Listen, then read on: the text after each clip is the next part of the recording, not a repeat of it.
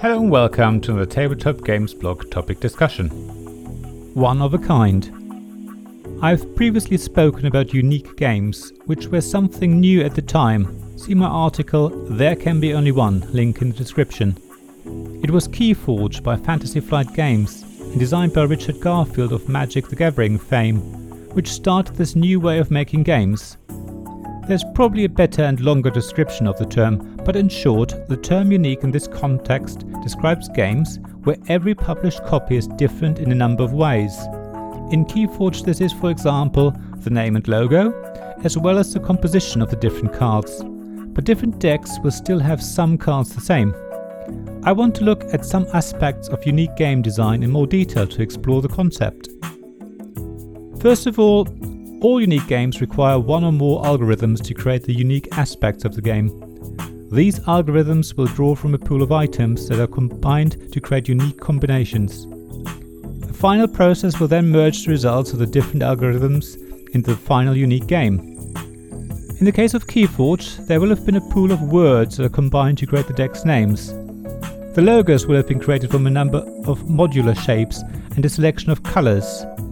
The decks themselves were drawn from the different houses, within which there will have been the complete set of possible cards, with different weighting to make some cards rarer than others, and to try and create some sort of balance between the decks. I would assume that the algorithms used for making unique games will have an element of randomness, probably some sort of pseudo-random number generator, which means the published copies of the game don't just iterate through all combinations. After all, you don't want someone to buy 10 decks of Keyforge, which are only slightly different. Of course, it is possible that the randomization is created during distribution, but incorporating the step into the creation process for the game seems more likely to me. There's another branch of game design that uses randomness, which I think is closely related to unique games. Look at Continental Drift or Tabula Rasa by Max Seidman, for example, and you see games that create random maps, randomly seeded with tokens. The rules for these games are the same, irrespective of the randomly created map and starting setup, just like they are for unique games.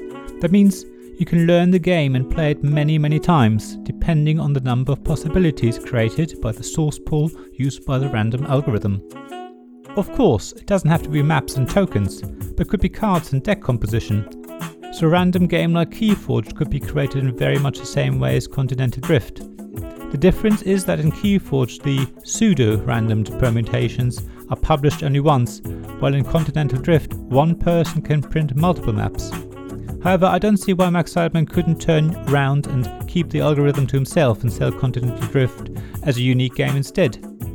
Sticking with this idea of creating random starting setups like in Continental Drift, you could see how this idea could be used in world exploration or role-playing games.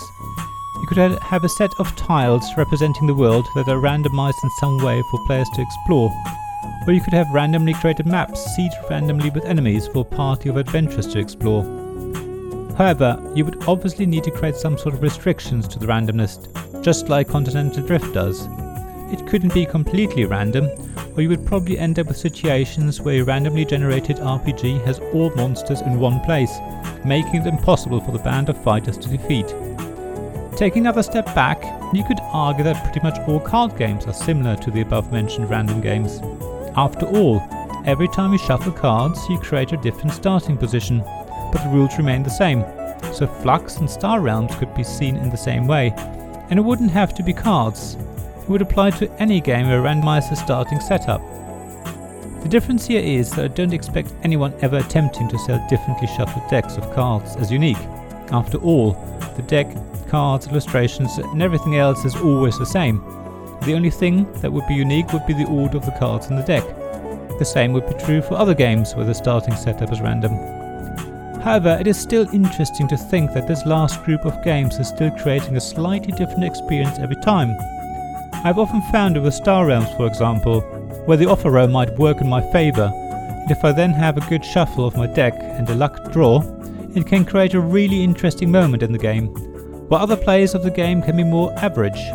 Of course, this is what randomness is all about at the end of the day. It creates the potential for extreme situations that nobody could have expected. So I still think that we will see more of unique games, especially those randomly created games that aren't quite unique, but could be, such as Continental Drift. Thank you very much for listening to this Tabletop Games blog topic discussion. There is a written version of it on the blog. Please see the link in the description below. There you'll also find links to my Ko-fi and Patreon pages if you want to support me financially.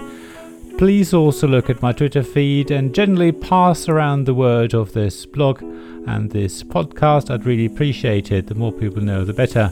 If you are on Apple Podcasts, please also leave a review and leave some stars. But other than that, thanks very much for listening, and I'll hope to see you again soon. This podcast was made possible by my Patreon supporters: David Miller of Subquad Publishing, James Naylor of Naylor Games, Paul Grogan of Gaming Rules, Robin Kay of Rune Sky Games, Sarah Reed of Undine Studios, Tim Vernick, and Richard Simpson of We're Not Wizards.